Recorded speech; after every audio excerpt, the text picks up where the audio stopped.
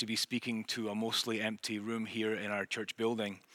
Definitely a bit of an adjustment, although actually in the 90s I was in a band and we toured quite a lot, and quite often we find ourselves playing to an empty room. So just as in those days, I'm just showing up and doing what I do and bringing my best, and I'm so grateful for this opportunity. I miss being with our people very much. I know many of us are feeling that right now in this time where we have isolation to be doing. This week I actually finished 14 days straight of at-home isolation because of my travel to Scotland. I actually felt kind of special being in that category. I got the flight from Edinburgh, Scotland to Heathrow to Los Angeles, and I was met by the CDC in their hazmat suits, and we were taken off the plane 10 by 10 and asked all kinds of questions, and I felt like super special. It was a great welcome. Actually, kudos and gratitude to those people for doing that job.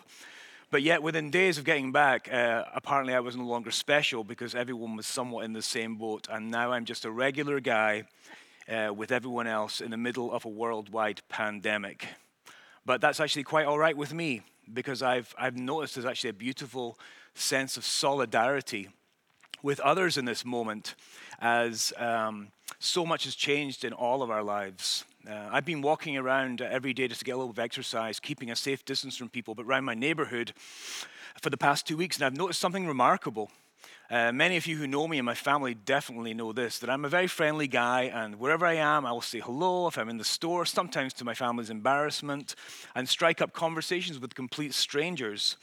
I do regularly wave to people, and typically people are sometimes a little weirded out by that. Maybe it's a Southern California thing, I don't know. Maybe it's the accent, or maybe I just look a little bit like I'm up to no good, I don't know. But I've found something very interesting during this time, that more and more as I'm walking and I wave to people passing by in their car, to UPS guys, trash collectors, the mailman, dog walkers, kids out on their front driveways doing chalk drawings, more and more people are responding with a smile and a wave. And it is a joy to me to see these things. So I am just a regular guy in the midst of our community, trying to figure out what it means for us at the moment. So I just want to ask right now, how are you doing? Just in this moment, to pause, to reflect on that question. Perhaps even close your eyes and just be where you are right now. Reflect on what it is that you're feeling inside. Perhaps you're content, warm at home with family, and somewhat oriented to this new reality. Perhaps even somewhat enjoying the space and the time, just waiting for the all clear and for things to return to normal. Perhaps you're feeling anxious or afraid, or sad or lonely. Perhaps you're simply overwhelmed with all the changes that have been happening so suddenly to your daily life. And with every new change, the implications seem to grow exponentially, threatening to overwhelm you. Perhaps you were already barely coping with life's challenges, and this is really the final straw. Whatever the state of your heart and mind and soul this morning, I want to affirm a few things. Firstly, that there is a God who made you and who loves you and knows every anxious thought that you have. And he is one who never sleeps or slumbers, and he is here right now. Wherever you are, and in the midst of the changes and challenges of this season, he remains faithful and available to you. And this is a space and a place and a time to rest in God's love for you. Not for the world in a general sense, not for humanity in general, but for you, just as you are right here, right now. You are seen, you are known, you are loved, and you are not alone. And I would encourage you, please reach out to others. And I'm so excited to share with you this morning what I feel God has given me through my study of his word this week in my makeshift office at home in the spare room. Before we continue on, let's just pause to pray.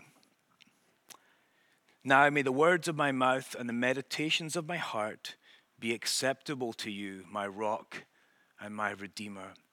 And may my words be your words, and may they offer comfort, encouragement, and hope for all of us in these times. For we pray in Jesus' name, amen.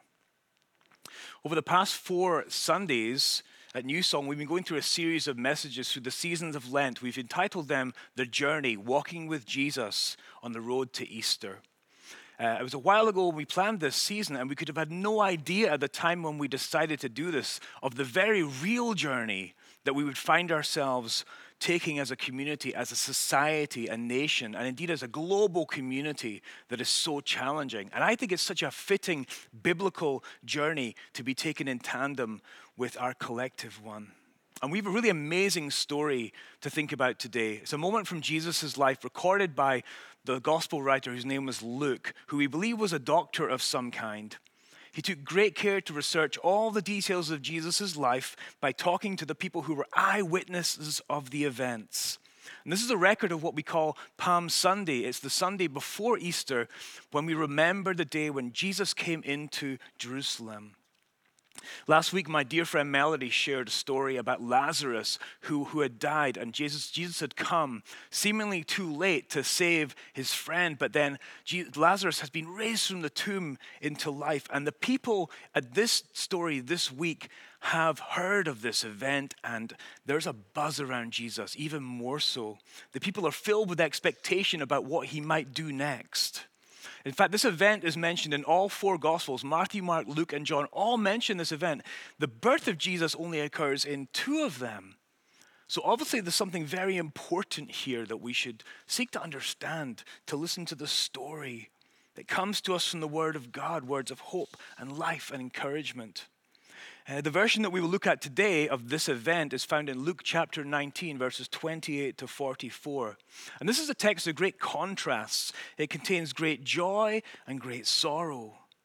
Jesus has spent the past 3 years in the regions of Galilee and Samaria and Judea teaching and doing these wonderful miracles of healing and deliverance. And now it's almost time for the Passover feast, the time when people would flock to Jerusalem to commemorate and remember that amazing moment in their history when God set them free from slavery in Egypt and called them into a promised land. For our service today, we have a wonderful gift. Some friends of ours with whom New Song partners, as they serve their communities around the world, are going to read the text for us this morning. Hi New Song, this is Colin Crawley, and we are the Crawleys missionaries here to the UK. Greetings from Arizona. My name is Laura Worthington, and I work at Arizona State University with Bridges International. This is Tom and Karen Middleton, coming to you from Colorado. Hi, we're Doug and Krista Livy with World Venture, serving in France. Today's reading comes from the Gospel of Luke, chapter 19, verses 28 to 44, Jesus' triumphal entry in Jerusalem. After Jesus had said this, he went on ahead, going up to Jerusalem. As he approached Bethphage and Bethany at the hill called the Mount of Olives, he sent two of his disciples, saying to them, "Go to the village ahead of you, and as you enter it, you will find a colt there, which no one has ever ridden. Untie it and bring it here. If anyone asks you, 'Why are you untying it?' tell him, 'The Lord needs it.'" Those who were sent ahead found it just as he told them. As they were untying the colt, its owners asked them, "Why are you untying the colt?" They replied, "The Lord needs it." They brought it to Jesus, threw their cloaks on the colt, and put Jesus on it. As he went along, people spread their cloaks on the road. When he came near the place where the road goes down to the Mount of Olives, the whole crowd of disciples began joyfully to praise God in loud voices for all the miracles they had seen. "Blessed is the King who comes in the name of the Lord. Peace in heaven and glory in the highest." Some of the Pharisees in the crowd said to Jesus, "Teacher, rebuke your disciples." "I tell you," he replied, "if they keep quiet, the stones will cry out." As he approached Jerusalem and saw the city, he wept over it and said, "If you, even you, had only known on this day what would bring you peace, but now it is hidden from your eyes. The days will come upon you when your enemies will build an embankment against you and encircle you and hem you in on every side. They will dash you to the ground, you and the children within your walls. They will not leave one stone on another, because you did not recognize the time of God's coming to you." This is God's Word, and we wish you a blessed Palm Sunday. À bientôt. A bientôt. Thank you to these amazing people and all the friends that we are connected with throughout the world. So what should we make of this event? Why is Jesus going to a place, Jerusalem, that is so obviously a place of danger for him? Why are half of these verses dedicated to the procurement of a donkey? And why does Jesus respond to the praise of his followers with weeping and a terrible prediction of the siege and destruction of Jerusalem by their enemies? A lot of questions to answer here, and perhaps the most important one is, what on earth does this have to do with us, with modern civilized people in the 21st century? Let's enter into this story and seek to understand what it tells us about this man, Jesus. The first thing it tells us is that this account tells us clearly of Jesus' orientation towards the people. His orientation towards the people. The Gospel of Luke takes the form really of a road trip. When was the last time you took one of those? You just got in your car and you took off on a journey. And I might add, wouldn't that be a wonderful way to experience some open spaces and new people and encounter them after this current situation passes? Please spare me a seat. Save me a seat in your vehicle. Let's go. In seminary, I actually took a class called The Gospel of Luke and the American Road Movie. It was a super awesome class. I never would have imagined I would get master's degree credit for watching Easy Rider and The Grapes of Wrath and Thelma and Louise and Rain Man. It was fantastic. I say to my family, hey guys, everyone needs to be quiet. I've got some schoolwork to do. And then click, put the TV on, kick back in my easy chair and watch TV for school. But it was an amazing class, and the similarities between a road movie and this story that Luke tells are striking. It's an unfolding journey of experience and discovery that inevitably moves towards a point of conclusion. And on the way, it makes some really important points and assertions about what it means to be human. At this point in the journey that Luke records, Jesus has been on the road for almost 3 years, and it is clear that absolutely nothing will stop him from pursuing the mission that is burning in his heart. This mission is nothing less than the rescue of his people, the Jewish nation, and beyond that, the entire world, and beyond that, to the entire creation that has fallen into a state of broken beauty. So several times in this passage and the previous one, we read that Jesus did things like he went on ahead going up to Jerusalem. He approached these cities. He came near the place. He approached Jerusalem. Much earlier on in Luke's account, he uses the same kinds of language to describe Jesus' journey. In Luke chapter 9, he says, as the time came for him to be taken up to heaven, Jesus resolutely set out for Jerusalem. One translation puts it this way: he steadfastly set his face to go to Jerusalem. He is truly dedicated to this movement, to this journey. And this is clear even more so because of what he seems to understand, the likely fate that awaits him when he gets to Jerusalem. Right before the passage today, Luke shares this challenging statement that Jesus has just made to his followers. In Luke chapter 18, Luke writes, Jesus took the 12 aside and told them, we are going up to Jerusalem, and everything that is written by the prophets about the Son of Man will be fulfilled. He will be handed over to the Gentiles. They will mock him, insult him, spit on him, flog him, and kill him. But yet we are going to Jerusalem. Jesus' attitude is one of deliberate movement towards, not away from the people whom he loves, without distinction as to who they are or their attitude towards him. He is coming towards them. Remember this. Secondly, by his action and words here, Jesus is sending a clear message to his people, to all the people. Why all the stuff about getting a donkey for Jesus to ride into Jerusalem? It seems that thus far he has walked a long distance and generally has been on foot the entire 3 years. And now for the final stage of the journey, he's going to ride along the road into Jerusalem. Well, I bet a lot of us have been watching Netflix or some other streaming service during this time of being at home a lot. And I admittedly have watched quite a bit of television over the past 2 weeks myself. There's actually a show I've been planning to watch for quite a while now. The only problem is it's the next season that has recently come out that I want to watch. But it's been a long time since I watched the previous season. And I think I'm going to have to rewatch the first season before I watch the second. And the reason is, without all the background material in my mind about who the characters are and what the storyline has been, I will probably miss the point and miss the full engagement with the story, with the meaning and the reality of the world that the producers of the show are trying to create. And in the very same way, the precision with which Jesus executes his coming into Jerusalem and the way Luke records it can only be meaningful to us if we understand what has gone before. In fact, much of the power and meaning of this story will be lost on us if we don't understand the previous seasons in the life of his people and their dealings with God. So the different elements that Jesus seems to go to great lengths, half of the verses in this passage are taken up with this procurement of the donkey. He seeks to have these things in place before he enters the city. These elements absolutely resound with the stories and the scriptures and the events of his people's past.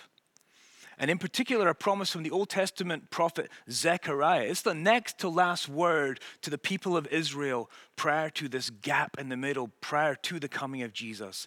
And in Zechariah chapter 9, verse 9, the prophet writes, "Rejoice greatly, daughter Zion. Shout, daughter Jerusalem. See, your king comes to you, righteous and victorious, lowly and riding on a donkey, on a colt, the foal of a donkey." So Jesus appears on the road, on this animal, and the picture comes into sharp focus, full of meaning for those who've been following him for years now, witnessing his ministry, his care and compassion for the poor, the marginalized, the miracles of healing, the power and authority and captivating yet convicting nature of his teaching. Oh man, he's the king. And he is coming into the city to take up his throne. So the people respond to this image, seemingly lifted from the dry parchment pages of their own scriptures they would have heard week after week in the synagogue. And so they take up their part in the continuing story in response to what they are now understanding. They spread their cloaks on the road, like a first century carpet for royalty. Though Luke doesn't mention, other gospel writers mention that people also cut branches and waved them in celebration, in an echo of the same scripture from their past. And they lift their voices, Luke writes, in praise of the miraculous things that they have witnessed. But they also take up an echo of their own past by singing songs from the Psalms, the praise book, the song book of their people, and originally written to praise kings as they came into the very same city into which Jesus now comes. And in particular, Psalm 118. I think it's kind of interesting. In my family, we are known by our children for every situation has a song. We will recall some old Beatles song or something which will apply. It's almost like that. They see this scene and it recalls to them this hymn of praise, a hymn to the King who is coming in celebration. Psalm 118, 25, 26 is quoted. "Lord, save us. Lord, grant us success. Blessed is he who comes in the name of the Lord." And compare that with Luke chapter 19, this passage we're looking at. "Blessed is the King who comes in the name of the Lord," the people sing. And interestingly enough, Luke adds something else, a second part of the song, which is a direct echo of his own writing in chapter 2, the proclamation of the angels who announced to the shepherds that the baby had been born in Jerusalem. Compare these. Luke chapter 2. "Suddenly a great company of the heavenly host appeared with the angel, praising God and saying, 'Glory to God in the highest heaven, and on earth peace to those on whom his favor rests.'" And the people now sing, "Peace in heaven and glory in the highest." It's as if Luke is pointing out his disciples that they're recognizing that this is the one whose coming was promised and whose birth caused such rejoicing and praise and hope and expectation of salvation to a weary and conquered people. So the disciples see the meaning, and they contribute to that meaning by their participation in the procession. However, as is often the case in Luke's and other gospel writers' accounts, the affirmation of a certain group of people is typically always contrasted with another group who are deeply concerned about this man Jesus and the things that he has been doing. And he's encountered them before, but now he is approaching the center of their world, their territory, their place of power, and he is a growing threat to them. It's the Pharisees that are mentioned. Now they appear in the story. If you're not familiar with the Pharisees, they were a very powerful group of people, really of men. And they were the fundamentalists of Jesus' day, strict in their adherence to the law and zealous for protecting the name and the honor of Israel's temple, worship, and obedience to the law. And at first it seems they found Jesus intriguing. In fact, one of them came to Jesus at night. A few weeks ago, we talked about that man, Nicodemus. We see you may be a man from God because no one else could do the things you do. What is this about, Jesus? Then they started to find him troublesome and now a threat to their power and position. So now they enter into the story. Some of the Pharisees in the crowd said to Jesus, "Teacher, rebuke your disciples." There's several reasons why they may have done this. They possibly would be thinking that any kind of celebration of any kind of king might be a threat to Rome. And Rome typically would come down hard on situations like that with a swift and ruthless response. Or maybe simply basic human envy, jealousy, ambition. Why are the people who we are supposed to be leading now following this peasant from Galilee? So they try and shut it down. But Jesus replies, what does he say? He says, no. And this response to their call to shut it down indicates that something foundational is happening here. He says to them, I tell you, if they keep quiet, the stones will cry out. In the midst of this particular moment in time of donkey riding and coat-strewn road and dust and singing and movement and color and light and sound, there is this fragment of truth and honesty within this human gut response of praise that is springing out of the disciples and calling all of creation to recognize that this is the one who was promised. This is God who has come to his people. And in doing so, in the affirmation, take up that call to others to enter into this recognition of his true identity, their own identity, and their purpose along with him. The rocks will cry out. The rocks will cry out. Tell them to be quiet. If I tell them to be quiet, creation itself will cry out in recognition of who I am and what I come to do. It's kind of beautiful so far. All is going apparently well. Jesus is kind of maybe silenced his opponents. His disciples are celebrating. So what happens next in the story seems really out of place and jarring and disorienting. And Luke tells it like this. As he approached Jerusalem and saw the city, so Jesus and his friends have been coming down the Mount of Olives, and the way that works, if you come down there, Jerusalem just suddenly appears before the viewer, just nestled amongst the hills there. And so he sees the city, and Luke writes, he wept over it and said, if you, even you, had only known on this day, what would bring you peace, but now it is hidden from your eyes. The days will come upon you when your enemies will build an embankment against you and encircle you and hem you in on every side. They will dash you to the ground, you and the children within your walls. They will not leave one stone on another because you did not recognize the time of God's coming to you. Why this response from Jesus? Reminds me of the song, It's My Party and I'll Cry If I Want to. Well, here, once again, we have to understand what happened in season 1 and 2 and 3 and all that happened prior to this time. There are echoes of a previous dreadful times of suffering in this very same place that the prophet Jeremiah and the prophet Isaiah spoke of and lamented over the people, their stubbornness, that they would refuse to turn to God time and time again till trouble befell them and it would cause them to turn back, to abandon the hope that they had in the other nations around them and their own power and turn back again to the God who always holds out this invitation to walk with him in freedom and fruitfulness.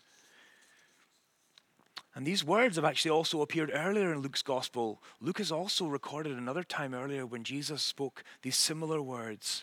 In Luke chapter 13, Jesus said, "Jerusalem, Jerusalem, you who kill the prophets and stone those sent to you, how often I have longed to gather your children together, as a hen gathers her chicks under her wings, and you were not willing. Look, your house is left to you desolate. I tell you, you will not see me again until you say, 'Blessed is he who comes in the name of the Lord.'" But surely that's what the people are proclaiming now. They're saying, "Blessed is he who comes in the name of the Lord. Save us." That's what they're shouting. But Jesus still, he weeps over the city. He sees it, the true quality. He sees the powers that control the people of the city and that they themselves are turning away from the God who calls them, who loves them, who is their hope for peace. And perhaps even the disciples neither recognize what they really need or what they need is really here, or that what they need will come in a form that's completely different to what they're used to, what they expected. Jesus comes as a peaceful king who calls them to love their enemies. He comes knowing that his arrival will provoke the anger and disappointment of the people, that his failure to be the kind of king that they want will lead them to turn on him. He comes offering full salvation to these people regardless. That if they would even now turn and receive him and begin to enact the call that God has given them time and time again, even now they might experience peace. But they will reject him. Yet nothing will stop him from pursuing the righteous path that God has set before him. And every human response will fall into place in the accomplishment of the great redemptive work of God on behalf of the world that he made, that he loves, and is calling into restoration and repair. And so he comes to all the people, without distinction or preference or deference or favor or division or prejudice. But it seems that they have already chosen their path, and the earthly powers in which they put their trust will turn and betray them and defeat them dramatically, since they have rejected the way of peace and the King of Peace. It's like a parent watching a child make the same mistakes time and time again. And there's nothing more painful than a father or a mother's heart to watch their child shipwrecking their lives. And what can a parent do but stand at a distance, heartbreaking and arms open wide, hoping for the child's return? So Jesus laments. This is the biblical concept. Jesus, he weeps. We don't just say he cries. It's a gut-wrenching lament over the city. I was reading this week a commentary on this passage by Fred Craddock. It was really helpful. And he describes what lament means. Just listen to this. This is what Jesus is doing. A lament is a voice of love and profound caring, a vision of what could have been and of grief over its loss, of tough hope painfully releasing the object of its hope, of personal responsibility and frustration, of sorrow and anger mixed, of accepted loss, but with the energy to go on. So Jesus comes And there's a sprinkling of celebration. But there's the beginnings of that sense of rejection that's happening. And he sees it before it takes full form. He knows what is coming. But he is not dissuaded from continuing on in the mission God has set him, regardless of what is going to happen. Regardless. That is the heart of God. So how can we see ourselves in this story today? How can we see ourselves in this story? What could it mean for us right now? What does it show us about the heart of God? What does it show us about ourselves? And what points might it call for us to join with Jesus in his mission in the world today?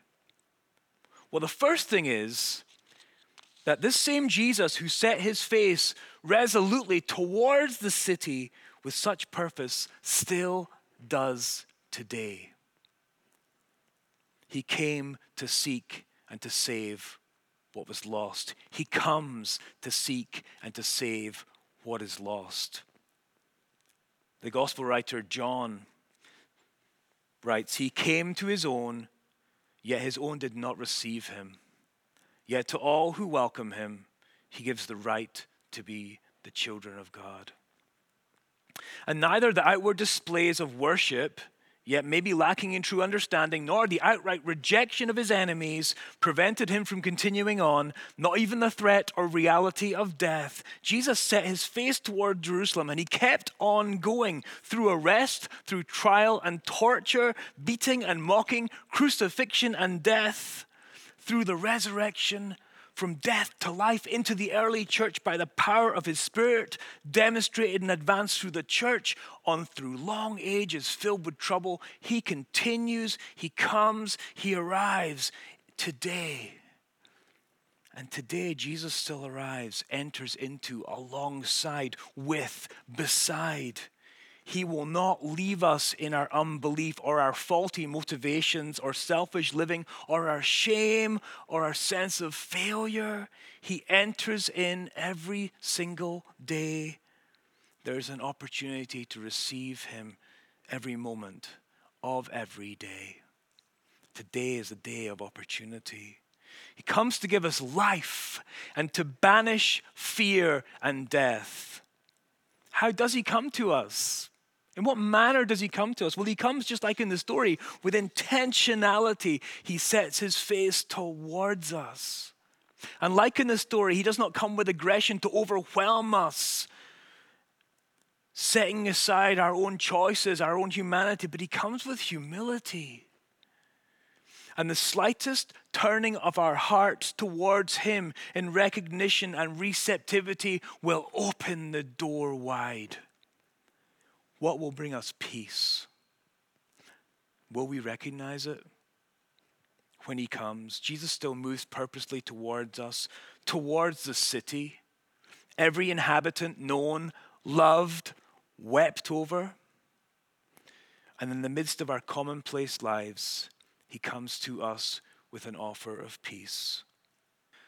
The gospel writer Matthew records that Jesus said, "Come to me, all you who are weary and burdened, and I will give you rest. Take my yoke upon you and learn from me, for I am gentle and humble in heart, and you will find rest for your souls." So he is coming, he arrives, he persists, he pursues. He is available for us today. But even more importantly, the King comes and he asks us to join him. Much in the same way the disciples saw what was happening, they recognized who he was in some way, even though perhaps wrongly in some aspects, but they joined and took up the song that the King has come.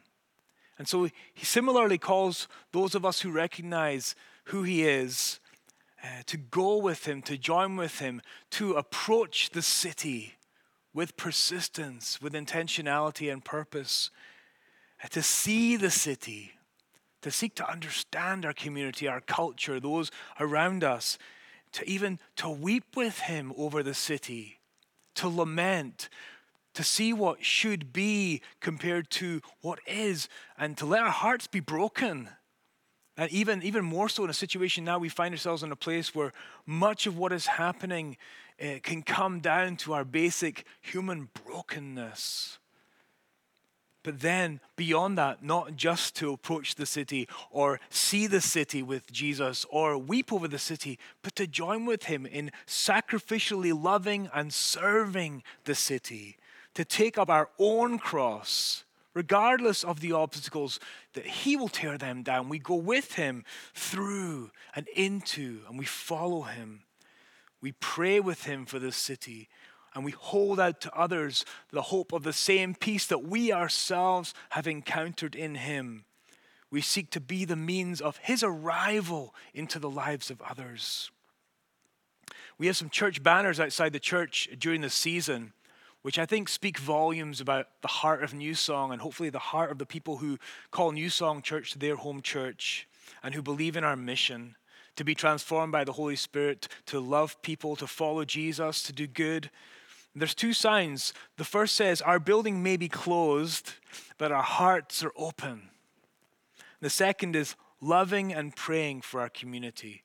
Our building may be closed, but our hearts are open. I love that image. Our hearts are open to receive the Jesus, the King of Peace who comes, but our hearts are also open to our community, the way Jesus' heart is open. And we love and we pray for our community. It's interesting, the church has truly left the building. We kind of say that sometimes, after a service, we gather together, the church gathered and the church scattered, and wherever we go, we take Jesus. Well, now in this season, whether we like it or not, the church has left the building. And so many things have changed for us all. The way that we do church may never be the same again, and actually, I hope that it won't be. We're called to be the church wherever we are. Perhaps right now we've been given an incredible opportunity to practice these things. We've been set aside from our normal everyday life to practice these things, to seek to invite God into our lives to a greater degree, and to love our families or whoever that small sphere right now with whom we are in contact. It's a place to practice these things. How do I bring Jesus and his life into the people who are around me in this time? And let it be practiced now for that time when we get our building back, but we've been changed. Let's pray. Let's pray together. Let's pray for the kind of hearts that God would have us to have in this season in response to his word. Father, Lord, we simply ask that you would be who you are in the midst and reality of who we are. Help us not to run from the truth about ourselves. We recognize that we are deeply in need of a word from you. We are in need of your transformation and your healing and your power and your courage. So, Lord, we ask that you would give us that. Lord, may we see you as you enter in. May we receive you with gladness and joy without understanding the full picture. Just as your disciples didn't understand everything about who you were going to be, may we be humble in our sense of how much we have understood everything, but we would be humbly receiving moment by moment what it is that you have for us, and that we would share that with others from the depths of our hearts with thanksgiving for all that you are and all that you have done for us. For we pray in Jesus' name. Amen. For some action to take this message into our lives, on the website in the sermon section where you would go to listen to the messages, there's a downloadable document that we think will be helpful to help us to think through this message. Some questions on there to help us to reflect on how Jesus might be seeking to enter in with you, with us during this time. How might he be doing that? How might we see him, engage with him, invite him, and to press into that place of presence with him?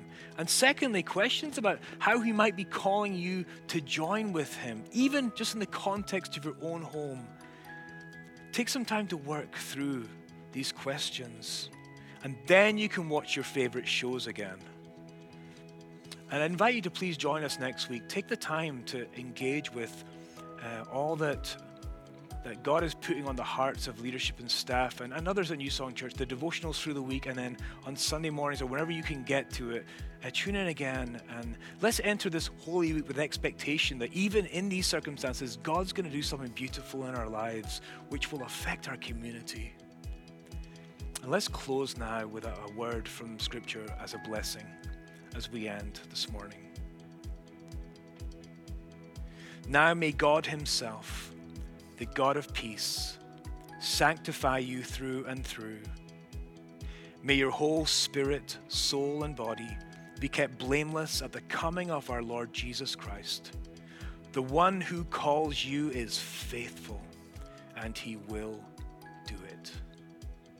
Amen. God bless you.